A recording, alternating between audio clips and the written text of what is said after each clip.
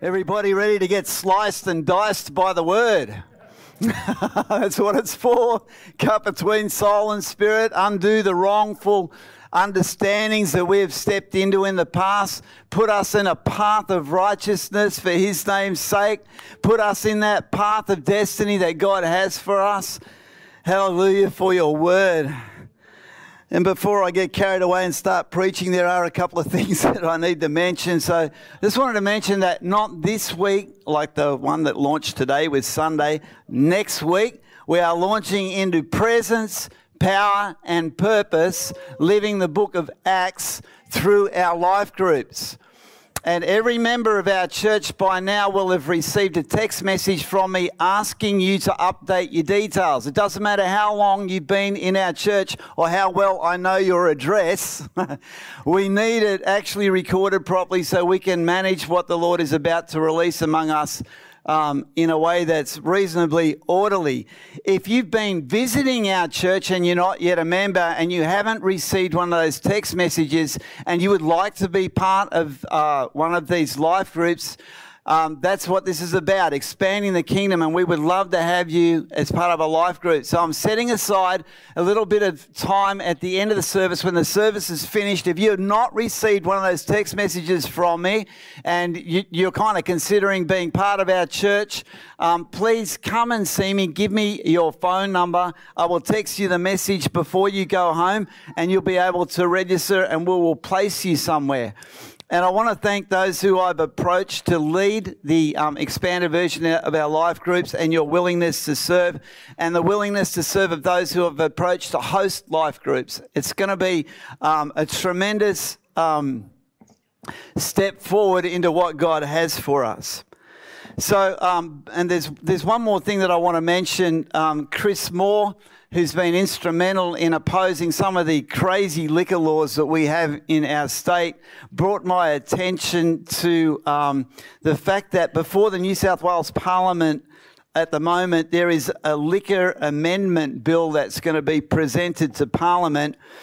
And one of the provisions that it includes in this amendment is a provision for minors, that's people that, under the age of 18, to be in bars and places that serve liquor up until 10 o'clock at night if they're accompanying somebody who is an adult.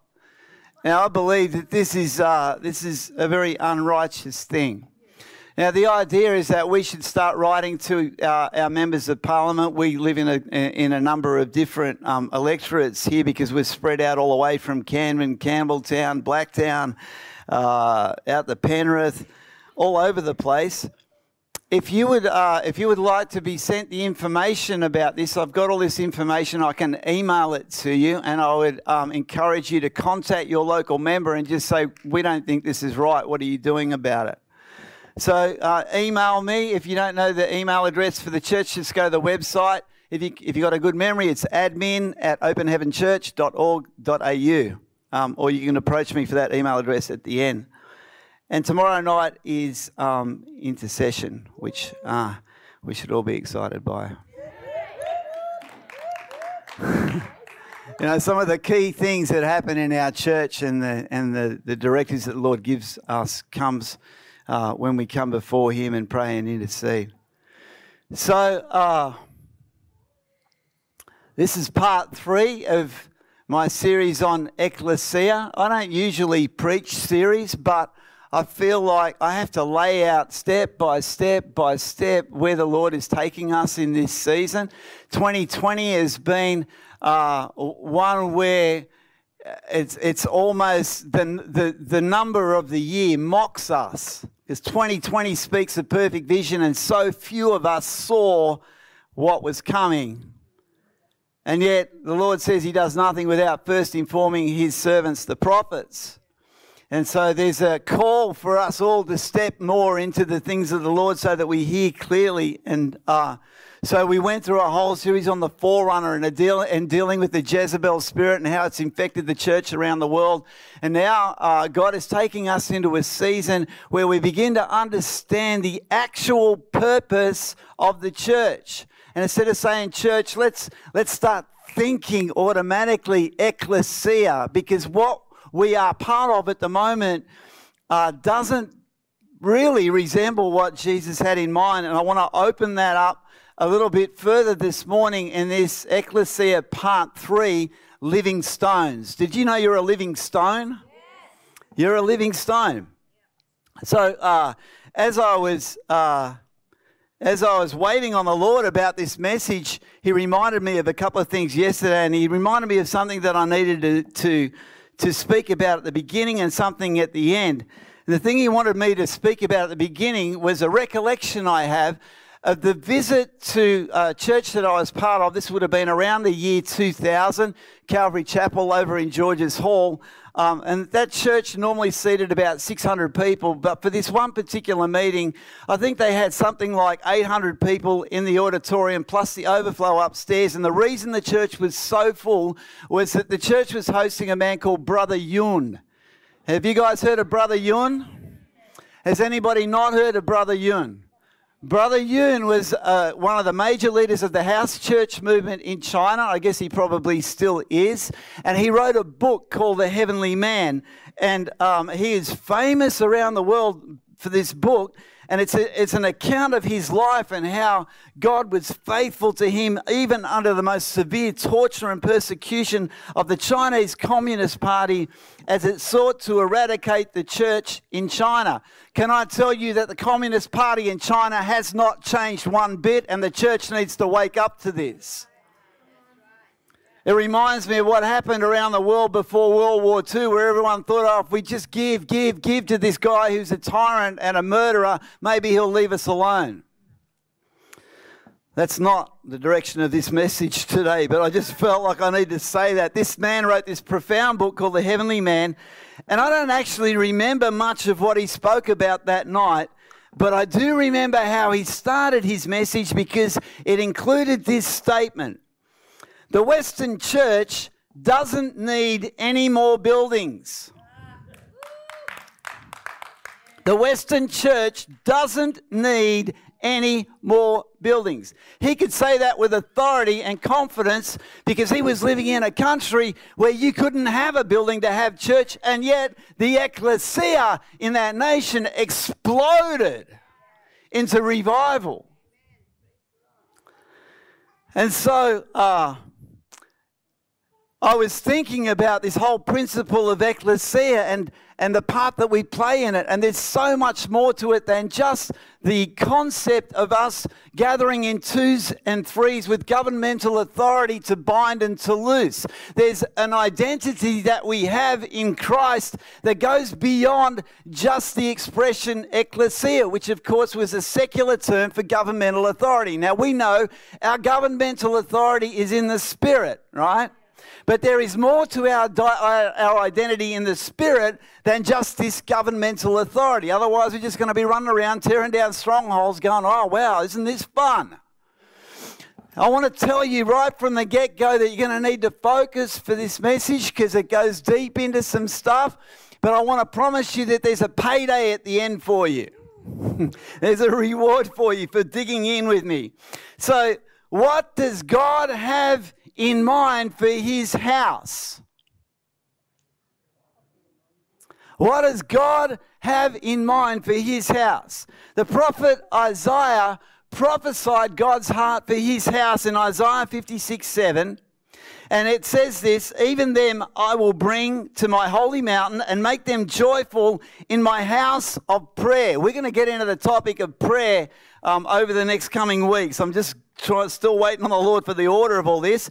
Then he says, their burnt offerings and their sacrifices will be accepted on my altar. For my house shall be called a house of prayer for all nations. My house shall be called a house of prayer for all nations. And if you look at the Hebrew word for house, it actually is the word bayit, which means house, dwelling, or habitation. Now, long after Isaiah, after Israel and Judah had blown it and blown it and blown it and blown it, and God was saying judgment is coming, he raised up this prophet Jeremiah, and Jeremiah in chapter 7 verse 11 says this, has this house, which is called by my name, become a den of thieves in your eyes? Behold, even I, have seen it, says the Lord. Now, I want you to note that Jeremiah stands in the temple of Jerusalem, in the gates of the temple, and shouts this out to all the people coming to church. How would you like it if your pastor stood out the front and said, has this house become a den of thieves? And again, the same Hebrew word is used, bayit, house, dwelling, habitation. And we know that not long after Jeremiah prophesied this, Babylon invaded Jerusalem and destroyed it. And everything was wiped out except for the remnant. We should be going woohoo over the remnant because we have the call to be a remnant. And so for centuries afterwards, Israel and Judah clung to their only hope, the prophecies about their coming Messiah, who they believed would restore the glory of the nation. But they saw this restoration of glory in the natural. They saw themselves as God's chosen people and that the other nations of the world were rejected in their favor. And so then Jesus turns up. And I want you to remember Isaiah 56:7, Jeremiah 7:11, because we're coming to it in the context of Jesus. Jesus comes, supernatural signs and wonders and miracles. The sick are healed, the dead are raised, the lepers are cleansed, demons are cast out. Thousands flock to him. The crowds call out, Hosanna, and worship before him and lay down their palm fronds and say, and welcome the Messiah into Jerusalem, into his capital city, as if he's going to restore the whole nation. So just after he arrives, we're going to Mark chapter 11. Let's see what happens when he comes to the temple. Mark 11, verse 15, so they came to Jerusalem. Then Jesus went into the temple and began to drive out those who bought and sold in the temple and overturned the tables of the money changers and the seats of those who sold doves. And he would not allow anyone to carry wares through the temple. Jesus was furious. Jesus was full of righteous fury to see how much what God intended had become perverted. There was this huge, shiny, materially magnificent temple, the outer courts of which could fit comfortably 100,000 people. And all these people are selling things that you can offer in sacrifices. And this big, shiny, magnificent thing that everybody was so proud of, that was supposed to be dedicated to worship, prayer, and hosting the manifest presence of God, had become a place where a lot of empty religion was practiced, and it had a whole lot of commercial activity attached to it.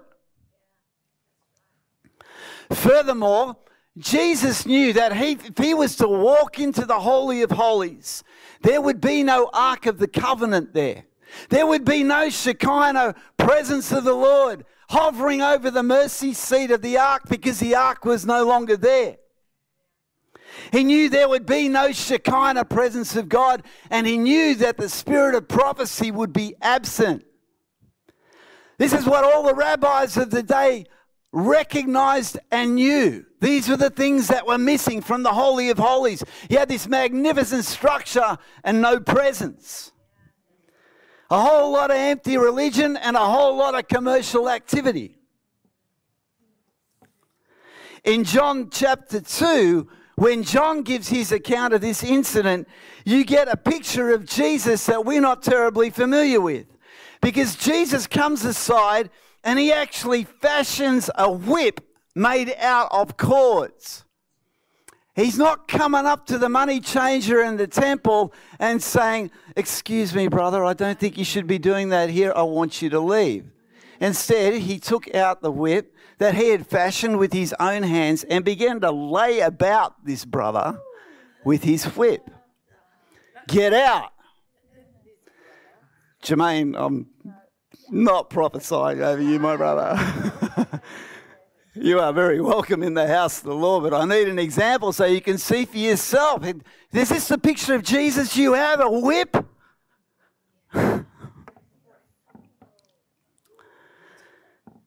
And so he lays into the moneylenders and he lays into the merchants and he drives them out. And then he says, Mark 11:17, then he taught, saying to them, is it not written, my house shall be called a house of prayer for all nations, but you have made it a den of thieves? And I never understood until I really looked into the source of that scripture that he was actually combining Isaiah chapter 56 verse 7 with Jeremiah 7:11. Isaiah 56:7 is the prophecy of what God intended, a house of prayer for all nations. Jeremiah 7:11 is the judgment of God shouted out by Jeremiah in the gate, the entrance of the temple, because not only was there all this commercial activity going on and empty religion, but on the side they were murdering children just down the road and sacrificing them to Baal and still calling Jehovah their God and still walking in an identity as being chosen by God while murdering the unborn or even worse, murdering the newly born, which I would remind you is passed by law in certain states in the United States of America and also certain states in our nation.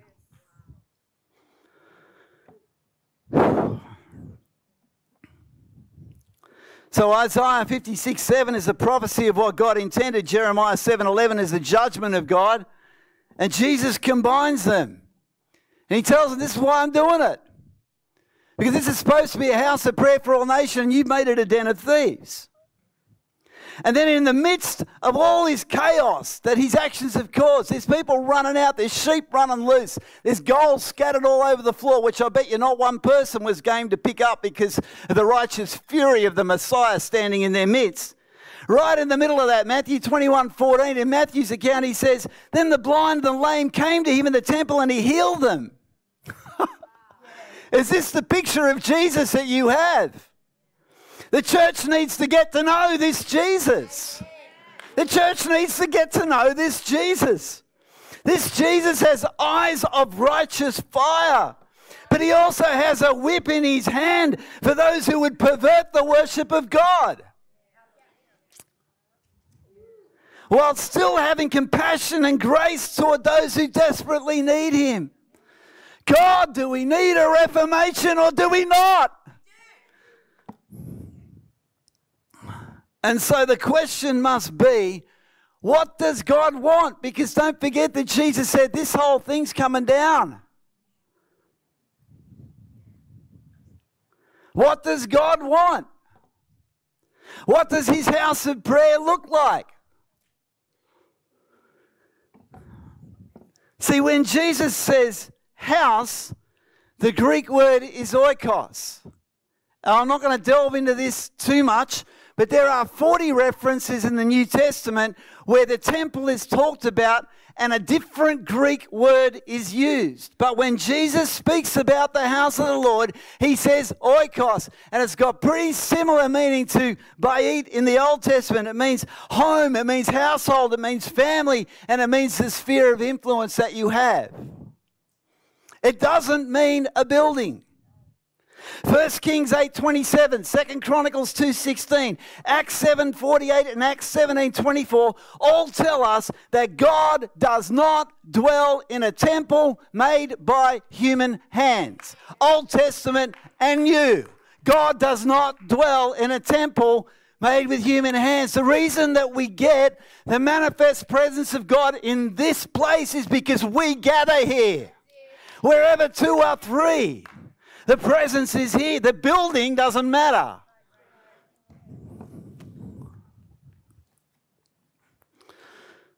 So where does God intend to reside? What does he desire? Where does he dwell? Thank the Lord for the Word of God, because the Word of God tells us. In Haggai 2 verse 9, the prophet Haggai says, The desire of nations. Who knows who the desire of nations is? Everybody should have been shouting in unison, Jesus. In Haggai 2:9, the prophet Haggai says, the desire of nations will come to his temple and fill it with glory, and the glory of the latter temple shall be greater than the former. And he uses the word bayit, house, household, family, not building. The glory of the latter house shall be greater than the former. Oh, hang on a minute. What about Solomon's temple? What about when they commissioned the temple and they all blew the shofar and the cloud of glory came into that building and nobody could get up and preach? That's the former. That's the former glory. Can we see what God wants to do?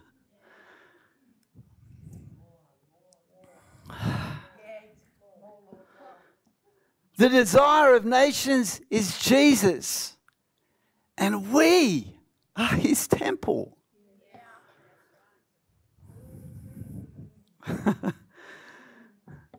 So if the desire of nations comes to his temple, and he has, are you not born again? The same Spirit that raised Christ from the dead dwells in you. The desire of nations has come to his temple. How is his habitation built up? How is it expressed so that the temple, which is us, is filled with the glory of God, not just filled but overflowing, so much so that the knowledge of the glory of the Lord covers the earth as the waters cover the sea.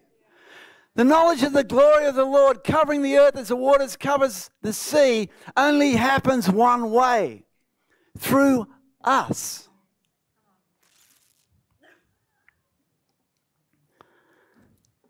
In many cases, if you look around at the modern church, you will see that the glory of the building is greater than the level of glory inhabiting those who visit it. I have seen some magnificent churches in my time.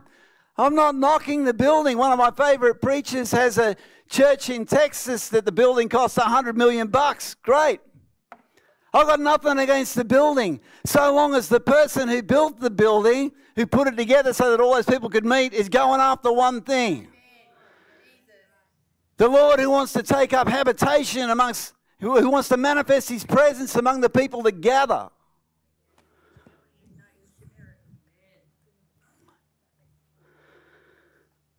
So how does he want to do this thing? How does Jesus want to do it? And remember, we're talking about the context of ecclesia. I will build my ecclesia. You're not building a church. He's building an ecclesia with governmental authority. And the Lord took me to 1 Peter. He's been taking me around the world in 80 days the last few months. Takes me to all these unusual places in Scripture. And then he kind of ties it up in a nice little bow for me and goes, here you go, John, have a look at this. What do you think of this? And then, by the way, John, how does this compare with what you've been doing?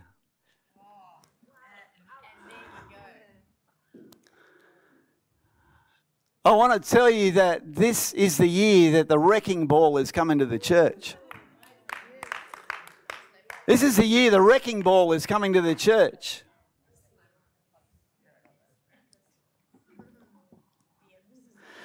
First Peter is written to Jewish Christians under persecution. They're going through the fire. And his purpose in writing the book is to undergird them and encourage them to see their suffering in the light of eternity. Did you know that the word encourage is not just, oh, have a nice day. Oh, you did a good job with that. Encourage actually means the transfer of courage into your spirit, man. Too often we don't have our gaze fixed on an eternal perspective. And yet that is the perspective that we're called to. I'm not supposed to be worrying about what I'm having for lunch today. I'm not supposed to be worrying about whether my jacket is clean this morning before I come to church or whether I've got a jacket to put on. He numbers the rapidly diminishing hairs on my head. I believe when I get my heavenly body, it's going to have a full head of hair like I had when I was 25 or so.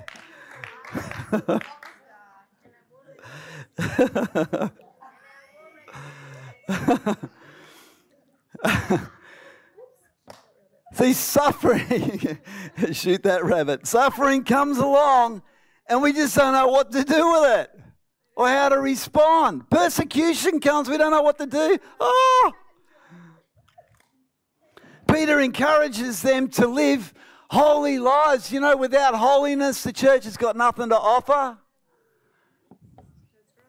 If the church doesn't offer holiness, why shouldn't we just spend our days going to the local club? Peter speaks of the perfect sacrifice of redemption, the blood of Jesus. He speaks about all these things. He speaks of purity born of our obedience, which comes because we choose to believe the promises of God. He speaks of being born of an incorruptible seed. When you were born again, you came into the lineage of Jesus. Jesus, while King of Kings and Savior and Redeemer and all the beautiful things, He's also your brother.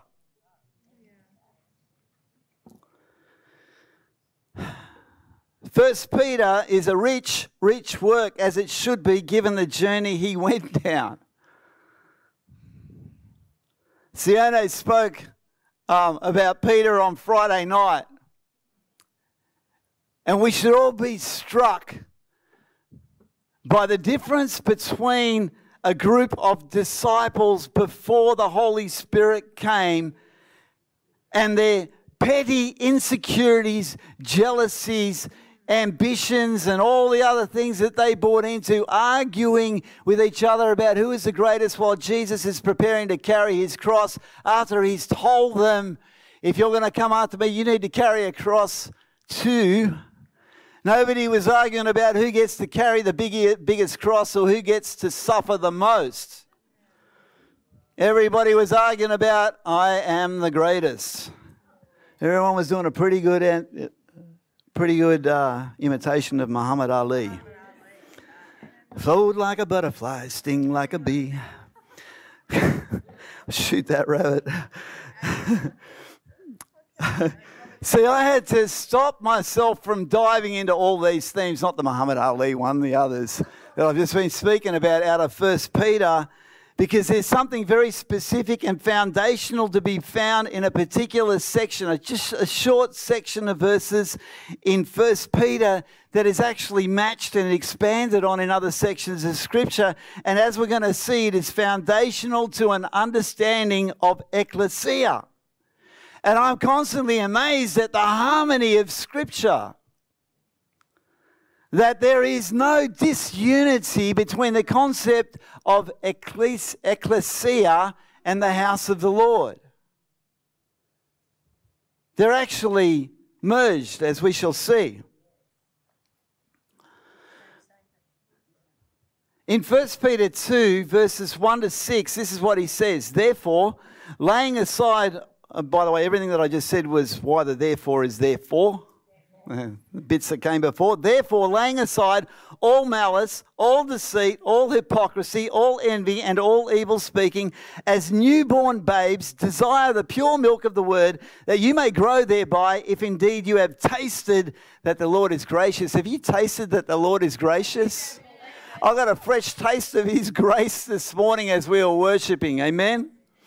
But here we go. Coming to him as a living stone, rejected indeed by men. So coming to him as to a living stone. Jesus, the living stone, rejected indeed by men, but chosen by God and precious. You also, as living stones, are being built up a spiritual house, a holy priesthood, to offer up spiritual sacrifices acceptable to God through Jesus Christ. Therefore, it is also contained in the scripture, behold, I lay in Zion a chief cornerstone, elect, precious, and he who believes on him will by no means be put to shame. This quote from Isaiah 28:16 about Jesus as the chief cornerstone, this is written thousands of years before Christ, at least hundreds and hundreds and hundreds of years before Christ. And yet it speaks prophetically into something that only was manifested on the earth when Jesus came. Behold, I lay in Zion a chief cornerstone, elect, precious, and he who believes on him will by no means be put to shame. The quote from Isaiah 28:16 is so pivotal to what God wants built that it is quoted 3 times by Paul in the book of Romans, and it's quoted again here. And the importance of the cornerstone is this, that we are all living stones being built together into a spiritual house with Jesus Christ as the chief cornerstone. Do I have any master builders here? Anybody here got a building certificate or a building license? Let me explain the concept of the cornerstone. The significance of the cornerstone is that all other stones that make up the building will be set in reference to this one stone, thus determining the position and the integrity of the entire structure. If you get the cornerstone wrong, you get the whole thing wrong. If everything that we do is not centered around the person of Jesus Christ and that beautiful cross, we're not doing this right. This is why, I'm deliberately going a little bit off track, because the enemy understands that if he can get the cornerstone in what we are assembled for, if he can get that a little bit out of shape, if he can pervert its positioning, if he can compromise what it's made of or what its purpose is, then the whole thing is going to be slightly awry. The whole Western church is slightly awry. And so, for example, this is why Freemasons, when they influence Christian denominations, will put a Masonic cornerstone in a new church building. Because with the Masonic symbols, they're actually elevating another God into the position of Jesus. They don't want Christ there. They want to usurp his position so that the demonic influence of Freemasonry compromises the positioning and integrity of all the stones that make up the building, and thus the church is crippled and cannot flourish. They do something in the natural to reflect what they want to see happen in the spiritual, because Freemasonry is a demonic belief system that cripples whole movements. And so you can take any compromise you like and put it there and compromise the entire structure. If it's not centered around Jesus, it can't be there. It can't be what God builds from. So we see that we're being built into a living spiritual house, and we are all living stones within that spiritual house. Spiritual, spiritual, spiritual, spiritual. Get the building out of your heads. Get the building out of your heads and understand that it is something that is being built in the Spirit. This means that the physical location becomes secondary to our spiritual identity together.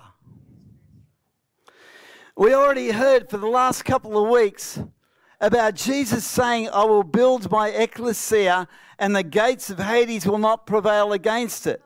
So we don't go to church, we become an ecclesia built out of living stones. Each one of you is a living stone, and when we come together, we are coming together as an ecclesia, which is simultaneously the house of God.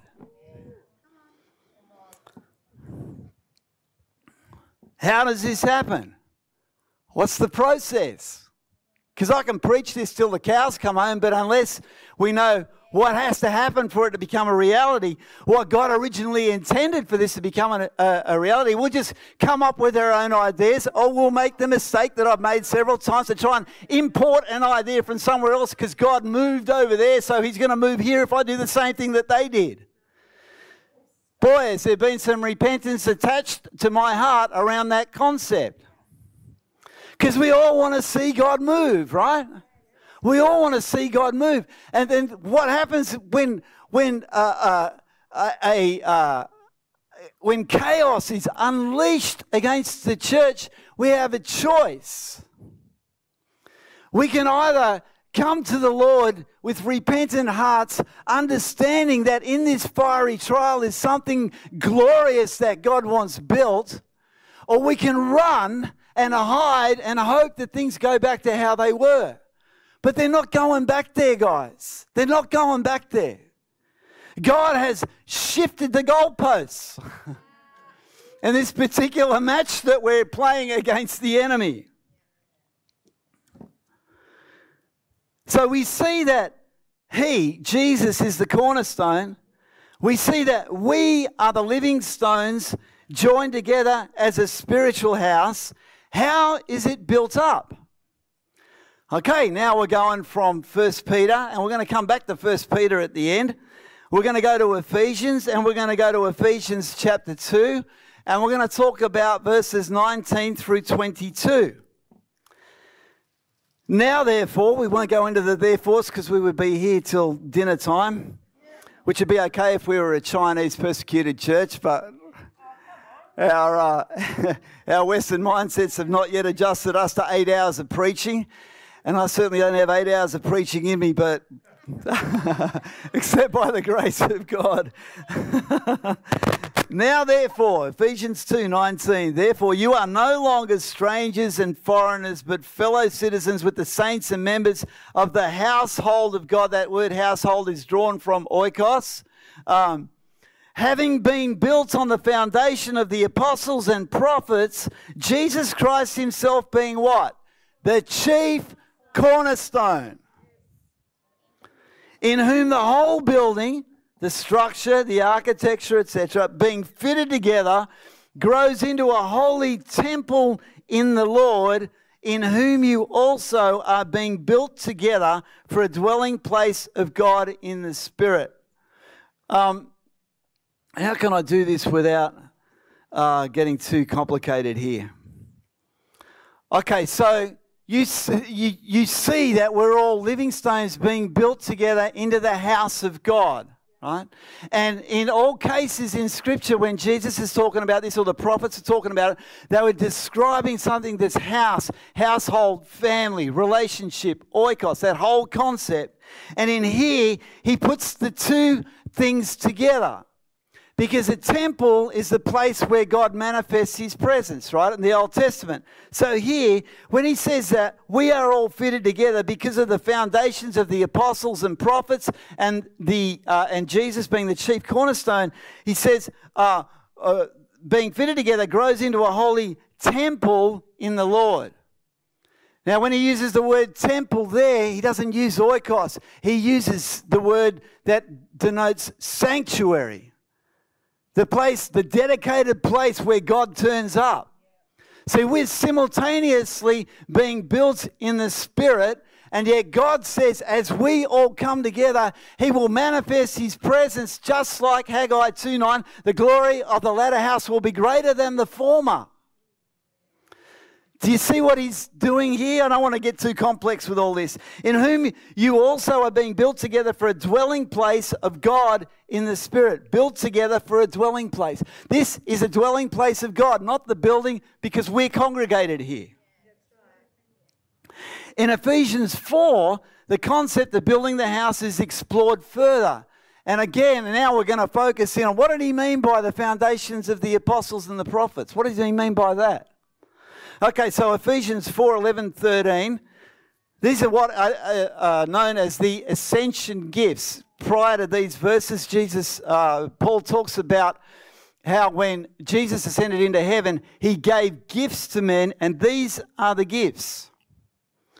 He himself gave some to be, these are the gifts, apostles, some prophets, some evangelists, and some pastors and teachers for the equipping of the saints for the work of ministry, for the edifying of the body of Christ, till we all come to the unity of the faith and of the knowledge of the Son of God, to a perfect man, to the measure of the stature of the fullness of Christ. Who here is walking in the full measure of the stature of the fullness of Christ?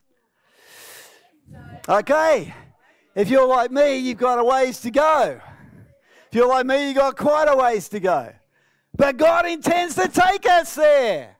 That's what he's saying here. He's not just saying it, he's prophesying it over you. He gave some to be apostles, prophets, evangelists, pastors, and teachers. That's fivefold ministry, right? So I have some questions. I've had questions that have arisen in my heart right through this year about all sorts of things. And my question would be this: if we reject apostles and prophets in the modern church, why do we still accept pastors, teachers, and evangelists? Have you ever thought of that? If apostles and prophets no longer are in the picture, that means that God actually intends that the church be built only on the gift of pastors, evangelists, and teachers. Is that right? Furthermore, and by the way, people that say that the gift of the apostle and prophet are no longer needed because now we have the finished Bible, that's a fairly standard conservative evangelical belief.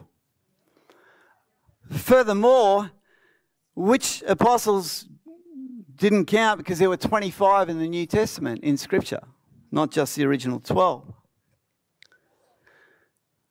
So if there are 5 ascension gifts and there is not one scripture that says that God said, oh, by the way, now that we've got the end of the book of Revelation and you've got a complete Bible, forget about apostles and forget about prophets. If these are the 5 ascension gifts, apostle, prophet, pastor, teacher, and evangelist, but 2 of them ceased after the first generation of leaders, didn't the other 3 disappear as well? And why do we still include them in the Bible? Fivefold ministry is often expressed as a hand. What good is a hand with no thumb and no forefinger? I invite you to a little exercise when you get home. You might need some Band-Aids. Try making lunch with just those 3 fingers. You can't do anything. And can I tell you, you can't build a house with 3 fingers on each hand. This false doctrine that apostles and prophets are not for today are part of a wider doctrine known as cessationism and is preached as sound doctrine by the majority of the church around the world.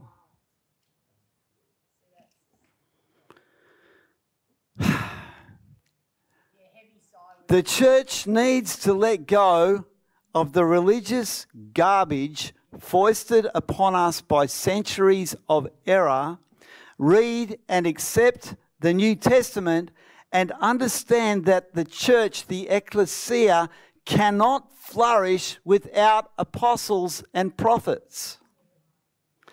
Because Scripture says they are foundational to the building of the house. We just read it, Ephesians 2. Without the foundational gifts of the apostle and prophet, without these foundational gifts to the house of God, the ecclesia, the gifts of pastor, evangelist, and teacher cannot flourish correctly because the balance is wrong. The church, the wider church, has the balance wrong. That's why the church looks inward instead of outward. Let me explain what I mean by that. Apostles are commissioned by God to take territory. They are commissioned by God to take territory in the Spirit. And as they take territory in the Spirit, so it has an effect on the natural world within their sphere of influence. And the way that apostles and prophets, the reason why this is so foundational is because prophets hear from God. And so when you get an apostle that wants to take territory, working in sync with prophets who hear God, then strategy is the result, and the taking of territory is the fruit. The Great Commission that we are being given is about the gospel reaching the ends of the earth, and then the end will come. The church has kind of twisted that around into this notion that everybody's got to become an evangelist. And even our understanding of evangelist is perverted because the gift of evangelist is to equip the saints for the work of ministry, not do all the work themselves. So the Great Commission is about the gospel reaching the ends of the earth, the glory of the Lord, covering the earth as the waters cover the sea, Haggai 2 verse 9, and then the end will come. Let me go one step further into controversy. Is that okay with you guys? Might as well. I've already shot a few religious cows, so... Let me go one step further into controversy and say that the modern expression of pastoral ministry as the preeminent position of authority in the wider church leads to mollycoddled Christians.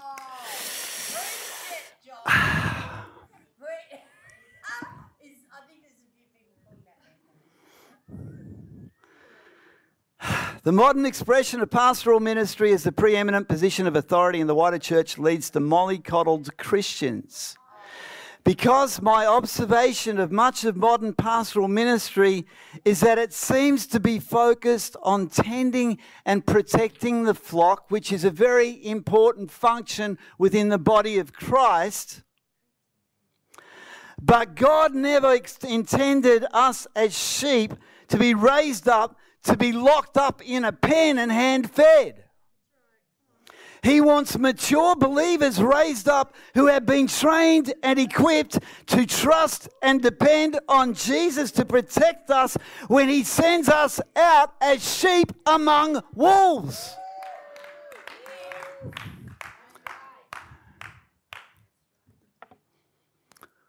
I just thought of an example. I hope this flies for you because I just thought of it and I haven't had a chance to think it through. We have a cat, right? Her name is Sasha. And she is a perfect example of a pen-fed sheep. I'll tell you why. If you get a kitten, we got Sasha when she was, 5 or 6 weeks old? 6 weeks old, tiny little thing. I hated cats until I met Sasha because I met this helpless little thing. She stole my heart, and now she's like the queen of the house, right? But let me tell you what happens with a kitten when you take it into your home. If you make sure that that kitten does not go outside for a month, that kitten will be a house cat. They never go outside. And our cat, Sasha, is also an example of a penned-in Christian in that she's kind of nasty, except to me. She can be quite vicious. She can scratch and bite and claw and all sorts of stuff. In fact, when I go to feed her, right, she knows when I'm going to feed her because she knows what time that happens, and she gets fed in the laundry. And so she goes walking in the laundry, turning her head every couple of seconds to make sure that I'm obediently in tow. And as she goes along towards her bowl, she'll turn her head to me and hiss.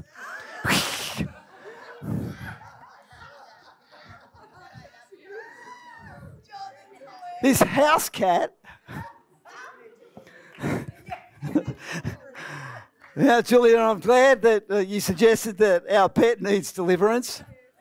We've had a number of apostles, prophets, pastors, teachers and evangelists come through our home, and I've invited every single one of them to do deliverance ministry on this cat, and none of them has sufficient anointing.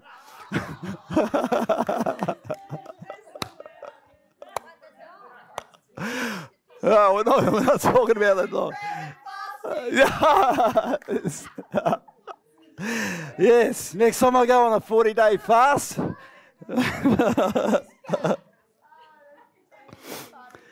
But see, if so let's just back it up a bit, right? So we get this baby kitten, and we keep it in the house so it's completely secure in its environment. It takes over the whole thing. It even manages to intimidate the dog. But if, as a little baby kitten, I had just left the glass door open at the back of our house and let that thing wander in and out, I want to tell you that cat would grow up with a wider perspective of the world and would want to go explore and bring home its kill to leave on the mat. Right? That's what cats do sometimes. But see, this is what we're supposed to do. We're supposed to be like the feral cat that gets out of the house and gets out into the harvest and brings home the trophies, brings in the sheaves of grain. I hope that this analogy will stick with you and that all this week you will ask yourself whether you're a house cat or whether you're a bit feral. Because the church needs to get a bit feral. We need to be a bit wilder than we have been in the past. Let's put aside the analogy of the cat. Let's go back to sheep, because sheep is much more scriptural. When we go back to... Thank you for that encouragement, Renee. I think Renee is searching concordances for references to the cat. I don't think there's too many. I know she found one about unicorns, but we're not going there. Matthew 10:16. Matthew 10:16. Behold, I send you out as sheep in the midst of wolves. Well, isn't that a bit cruel, Jesus? Therefore, be wise as serpents and harmless as doves. See, we're meant to be sent out, but we're not meant to be sent out only equipped with 3 of the 5-fold. We need vision to see what's out there and what God wants done. We need the prophetic to speak into what we're doing.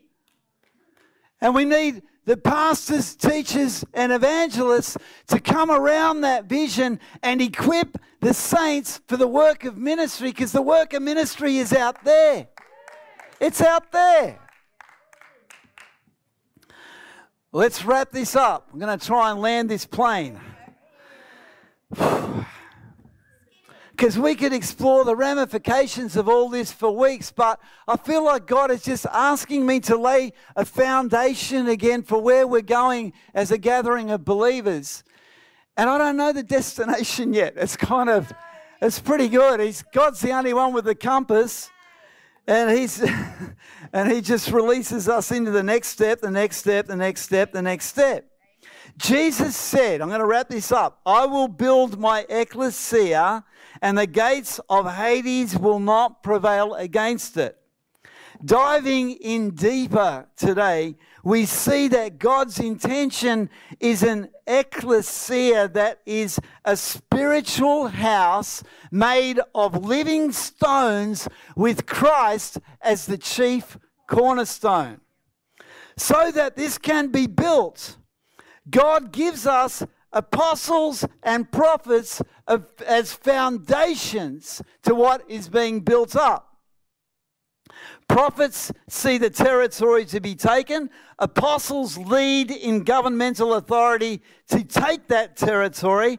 And these apostles and prophets lead a 5-fold ministry team, which includes pastors, teachers, and evangelists in equipping all the saints for the work of ministry. Is everybody okay with this so far? Everybody clear what I'm saying? The work of ministry's primary purpose is to take back dominion from the enemy. For this reason, the Son of God was made manifest to destroy the work of the enemy. How are you going to destroy the work of the enemy if you do not take back the dominion that was stolen from us in the Garden of Eden? The work of ministry's primary purpose is to take back dominion from the enemy and expand the kingdom of God until the return of Christ, of the increase of his government and of his shalom, his peace. There will be no end. That's what's prophesied over us. The glory of the latter house will be greater than the former. So let's finish with what Peter says about all of us saints. Because, he's given us this beautiful analogy of us as living stones, as part of a building, with the chief cornerstone being Jesus. And then Paul, when we go over to Paul, he says, the foundation for all this is the ministry, the gift of the apostle and the prophet. And so we start to get this picture of what God wants to do. But when I come back to Peter in the same passage of Scripture, in 1 Peter 2 verse 9, he speaks of our identity. He says, but you are a chosen generation. I want you to say this with me. I am chosen. I'm chosen. You're not an accident. No matter how crazy the circumstances of your natural birth or conception might be, you are not an accident. You are chosen. A royal priesthood. Say with me, I am a royal priest. Don't all go running out and taking confession from people, okay? You are a holy nation. Say, I am part of a holy nation. His own special people. People. Because let me bring something in here. Let me bring something in here. Your personal identity and your personal destiny is not as important as the identity and destiny of what you are part of. It's not about you. It's about us as an ecclesia of the Lord Jesus Christ operating in governmental authority so that the kingdom is expanded. Where did I get to? His own special people, that you may proclaim the praises of him who called you out of darkness into his marvelous light. This is why we need to understand clearly what God is asking of us.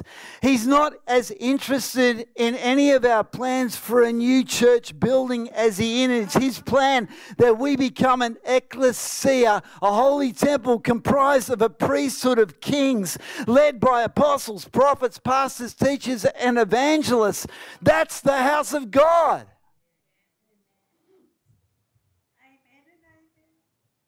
Holiness and authority. What a combination. Holiness and authority. Mix the concept of a royal priesthood with the concept of the authority of ecclesia, always with the reference point of Jesus as the chief cornerstone. And you have something so potent, so powerful that Hades itself cannot withstand us. What have we been doing? Are we going to play church or are we going to live ecclesia? Let's live ecclesia, amen?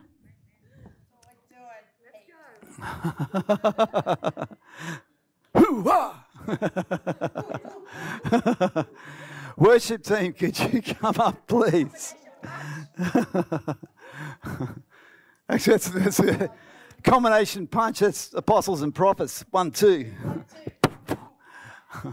If you're a boxing fan, you'll understand that a combination punch is much more effective than a single right hook or left hook. Anyway, and what we haven't even touched on yet is what Jesus said when he quoted Isaiah 56:7 and he quoted Jeremiah 7:11 when he said, "My Father's house shall be a house of what? Can you all say it together? Prayer. Now I hear people saying prayer out loud that never pray out loud in our prayer meetings. Oh!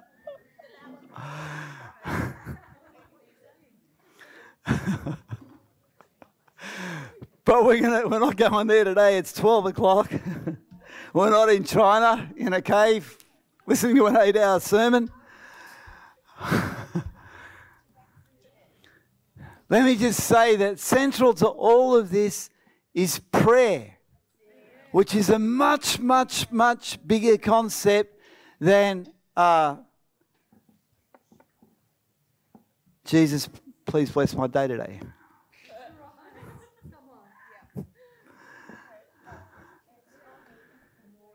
And we're going to address that in coming weeks. And we're going to discover as we work through presence, power and purpose, living the book of Acts, we're going to discover just how central prayer and fasting and intercession are to the life of a functional ecclesia. Let me just finish with this one thing. We've talked a whole lot about identity in our church, right? I've talked about identity till the cows come home, because I tell you what, the enemy has stolen our identity. And when we come to Jesus, there's all these things that Jesus accomplished for us at the cross that so many of us never fully step into, because we live partially out of our old identity and partially out of our new. And sometimes we look back to the old, just like the Jewish people did in the wilderness, and go, I wish I was back in Egypt. Wow, wasn't that fun?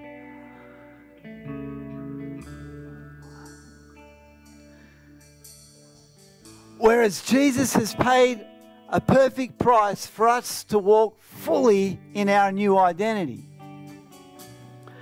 But walking in that identity is only available to each one of us to the extent that the cross has done its work in our lives.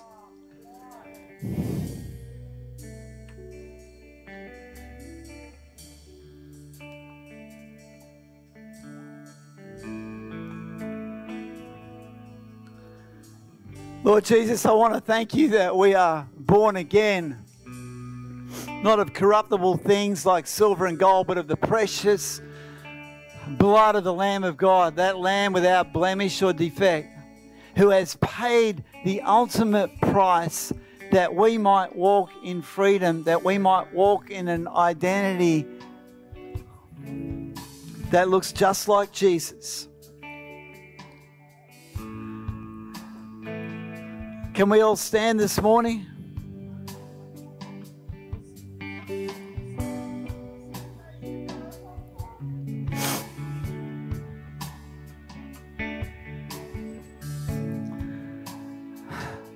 I don't know how deep the waves are in your ocean, but I do know this, that in this season, Jesus is out there and he's standing on the waves and he's saying to each one of us, what are you doing still in the boat? What are you doing still in the boat? Have I not said, if you keep your eyes on me, you will not sink?